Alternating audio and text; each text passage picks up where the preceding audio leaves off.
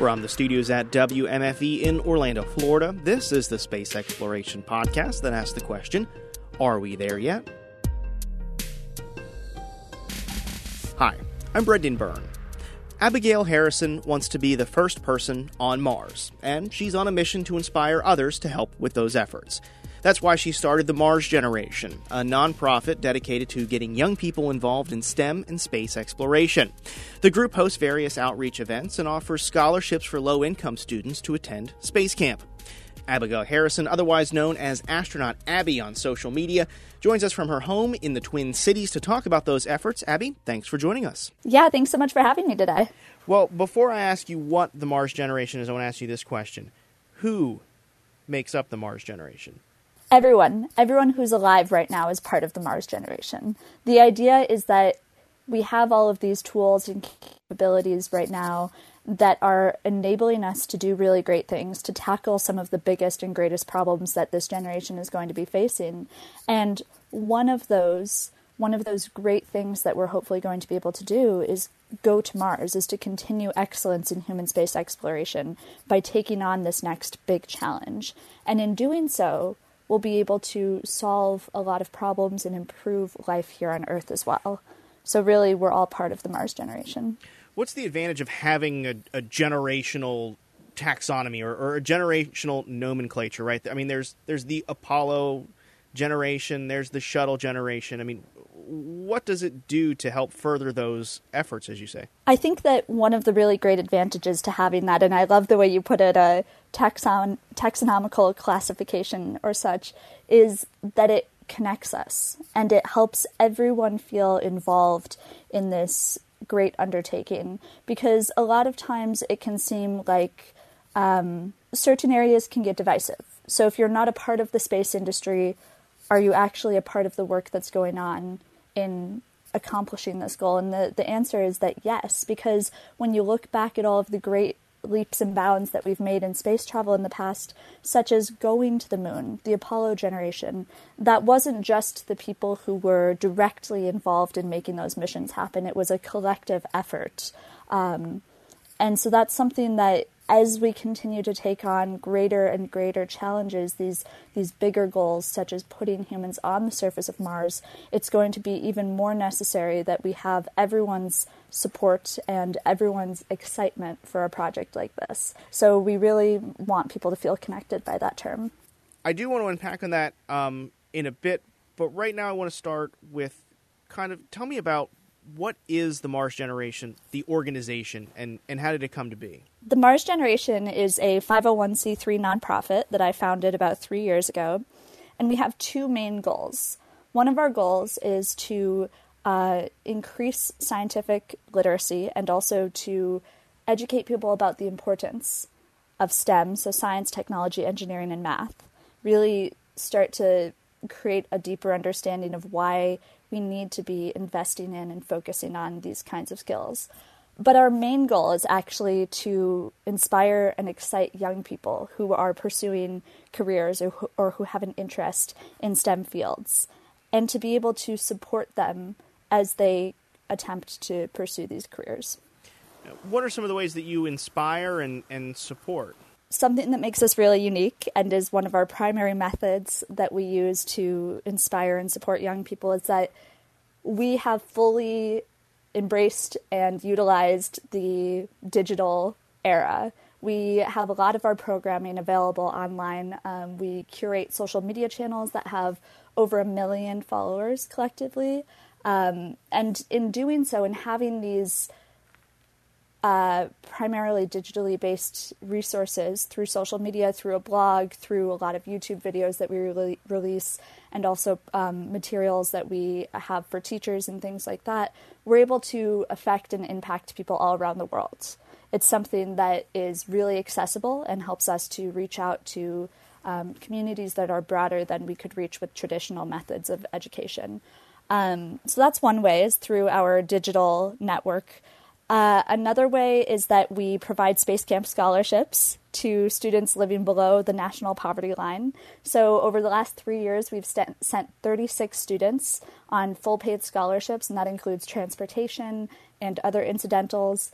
to help them have these life-changing experiences. And then when they get back, we also support and encourage and guide them in creating projects that will share their experience at Space Camp with their communities in a hope to both instill in them a passion for outreach and for community outreach, and also to make sure that we're not just impacting the 36 students that we send and the more in the future to Space Camp, but rather those students and their entire community, whether that be their school, their family, their sports teams, whoever it is that they choose to share this with. We really want to be able to use them as a catalyst for change and to show them how they can have a huge impact even at a young age. Can you share an example of one of those students coming back and how they've kind of impacted the community? What kind of projects are they doing? An example that I have been intimately familiar with of a student, because not only we don't just use our Space Camp scholarships as an opportunity to teach students how to impact their communities. That's our most flamboyant example of it, I guess, because we're giving out these really great opportunities, but it's also our most narrow project because of the expense associated with those scholarships. But we have another program called our Student Space Ambassador Leadership Program, which actually has, I want to say, about 2,000 students around the world who are a part of it. And in that, we encourage students to share with their communities their love of space and of STEM in really unique and really creative ways. And so one of those that I saw through the years, I've seen this young woman start to really become so confident in herself. This one example I'm giving, because I've seen her interact both with me and with the Mars generation on social media and had the opportunity to meet her a couple times. But we have a student space ambassador who about a year ago she's an artist, and she's been drawing comics for years now and has been sharing them with us, and a lot of times they're space-based. And about a year ago, we were in touch with her about creating a comic book. And we were able to assist her in both producing it, and she wrote the whole thing. It's about women and their history in space exploration. And then we were also able to actually publish it. So we have, and this is one of my absolute favorite examples. This young woman, Tessa McEvoy, who you might have seen her on Twitter. She's incredibly talented and used her artistic talents as a way to really tie back to STEM and to STEAM, and is on my mind a lot because because over the last couple weeks I've been fulfilling membership packages while I'm home, and we include one of her coloring books in each of our membership packages. So, Abby, it kind of goes back to something you said at the start of the conversation, where everyone is connected to this kind of far off ambitious goal of going to Mars, but there's something for everyone in it, including a comic book artist, right? I mean, there's a role for art, there's a role for communicators, as well as scientists and engineers. Is that the point you're trying to get across? Absolutely. And that's what it comes down to, is that in every sphere, in every field of life, of course, we're incredibly interconnected, and all of these jobs and talents are important. But it's especially apparent when you look at things like space exploration and human space exploration, how incredibly necessary every single job and talent that we have is. A lot of times in space exploration, we focus only on the physicists or the engineers or the astronauts. But the truth of the matter is that it's this huge collective of people in every industry, everyone from publicists and authors and illustrators and lawyers, and just really, honestly, every sphere of work that you could imagine has played a role and a part in the past of human space exploration and will play a part in the future of it. And so I think when we start to look at that as a more holistic approach to thinking about the way that these things tie in together, you can see the bigger picture better. Mm-hmm. Abigail Harrison, you've been working on the Mars generation for 3 years now as kind of this vehicle for inspiration and motivation. But what was your inspiration? What got you involved in wanting to be a part of the Mars generation and being involved in this field? Oh man, there were really so many pivotal moments in my life that inspired me and influenced me to want to give back and to want to be involved in education and outreach, and especially in STEM advocacy. Over the years I grew up in the Twin Cities and was in public school my entire life, and I had absolutely incredible teachers year after year who went above and beyond what they needed to do, and really just poured so much care and passion into teaching us, their students, and that really rubbed off on me over the years. I think that I saw so many people who were so passionate about education that was one thing that led me to create the Mars Generation.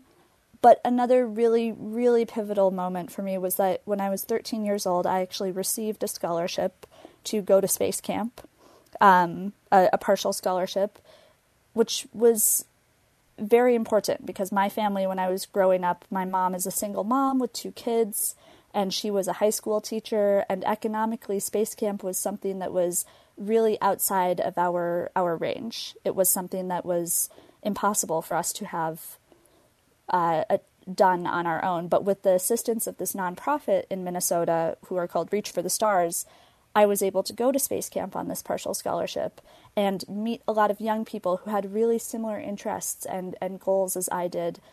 So that was a really influential occurrence for me because it taught me both how pivotal an experience like going to space camp can be, and also how out of reach it is for a lot of people and a lot of young people. And so that's something that I look back on it, and 7 years after having gone to space camp, or I guess it's 8 now. Oh my God, I'm getting old. 8 years after having gone to space camp on a scholarship, I've now been able to facilitate 36 other students going to space camp on full paid scholarships. And that's an incredible thing to look back on. And I hope that each of those students who has gone, and all of the students that we've impacted through our other programs that aren't space camp, will be able to, in 5 or 10 or 20 years, look back and see a legacy that they've left as well, and a way that they've helped to change the world and impact the next generation. Yeah. Abigail, are you optimistic that these opportunities will continue to grow for underserved communities and maybe students who wouldn't be exposed to this kind of thing as time goes on and as organizations like yours pop up, or is there still a lot of work to be done? There's absolutely still so much work to be done, really in every field, in serving underserved communities economically, and also, minority communities. We do a lot of work at the Mars Generation of trying to provide role models, especially for young women in STEM. And when you look at those types of fields, there's incredible progress that has been made, but there's still, as you put it, a lot of work that needs to be done. But that doesn't mean that I'm not optimistic. I'm incredibly optimistic that this type of opportunity will continue to increase in the future, and that's because I look at the millennial generation, and I look at Gen Zers who are starting to grow up right now. So my generation, and I see so many people who are passionate about what they're doing, but also passionate about their communities, and who recognize that none of us can make it on our own, that we're not out there pulling ourselves up by our bootstraps or doing anything else like that. We're all building off of each other's work, and we all require support. And I think that because so many people are having that attitude now, they're doing more to reach out to those around them and to try and say, what can I do to help? How can I improve my community and my world? And so I think that as we continue to have generations that have more awareness of that, and there are plenty of reasons why that awareness is happening. I think a big one is that the internet and social media and technology allows us to see other walks of life and to be more connected with people that we otherwise wouldn't have had opportunities to know. But as those things increase and we continue to have generations that are growing up with this interconnectedness, I can only hope that that will continue to help us encourage each other to provide opportunities. Now, Abigail, you, correct me if I'm wrong, you say you're going to be one of the first Mars astronauts, right? I definitely have a goal to be one of the first people to walk on Mars. You think that's happening in your lifetime? Absolutely. I think that it's something that is it's a necessary step in space exploration right now. It's something that we need to do if we want to continue to pursue space exploration. Because when we look at the reasons why we explore space, there are a couple reasons. One of them is a curiosity, a need to explore, a need to know what's out there and to further our understanding of the universe. And in order to do that, we need to continue to keep poking our heads around the corner, to keep looking over the next hill, to keep asking what is the next mystery or the next challenge that we can undertake. And Mars really is that next achievable and yet difficult challenge. Another reason that we pursue space exploration is because of the economic stimulus and technological advancement that it provides. And that's a really big reason. But in order to continue to have those positive effects from space exploration, in order to have these things that improve life here on Earth, because of space exploration, we need to be pushing ourselves. We need to be doing things that make us uncomfortable in space. We need to be asking, what is this next challenge that we can do?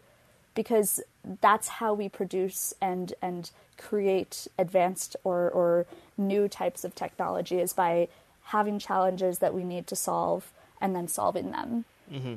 And that's not to say that the type of exploration we're doing around Earth's orbit or any of that isn't important, but it doesn't challenge us to the same way that something like putting humans on Mars does. And that's going to be my next question. Are you discouraged that the current trajectory of space exploration seems to put Mars as a second stop, and now the focus is on lunar exploration first and then going to Mars? I mean, is that a bit discouraging for someone like you? I would be lying if I said that it wasn't a little bit of a bummer, because I do want to see us focus on Mars, and I want to see us really put this wholehearted effort into accomplishing this goal that lies so close to my own heart and ambitions. But it's also, on the flip side, it's not discouraging to me, because as long as we are working hard in space exploration towards something, and something that still challenges us and that people are passionate about and excited about, I think that's a win. That's a plus. Going to the moon doesn't harm us in any way. It doesn't stop us from continuing to learn new things. It's just another step along the road towards getting to Mars. It's another thing that's going to allow us to create better technology and to understand space exploration better. I don't necessarily think it's 100% the right choice, but I don't think it's a bad choice. It's not a bad route to go down with space exploration, and everyone has their own opinions on that. That's mine. Mm-hmm. But when you look at it, what is everything in space exploration but a stepping stone to the next thing? One of the reasons we want to go to Mars is because that will teach us how to explore farther than we've ever gone before. It'll teach us how to be more Earth independent, and in doing so, it opens up the rest of our solar system to us. It allows us to say, now that we've gone on a mission to Mars, where else can we go? And so in that same sense, returning back to the moon and really learning how to do that, it's just a stepping stone towards getting to Mars. It all builds on each other, and it's just a matter of when we're going to do each of those pieces. Now, the Mars generation is coming up on a deadline for the Space Camp Scholarship. Do you want to tell us a bit about what time is left and what folks can do if they know of a candidate, or if they might be a candidate themselves listening to this? Yes, absolutely. So the Mars Generation is accepting applications for our 2019 scholarships to Space Camp up until January 15th.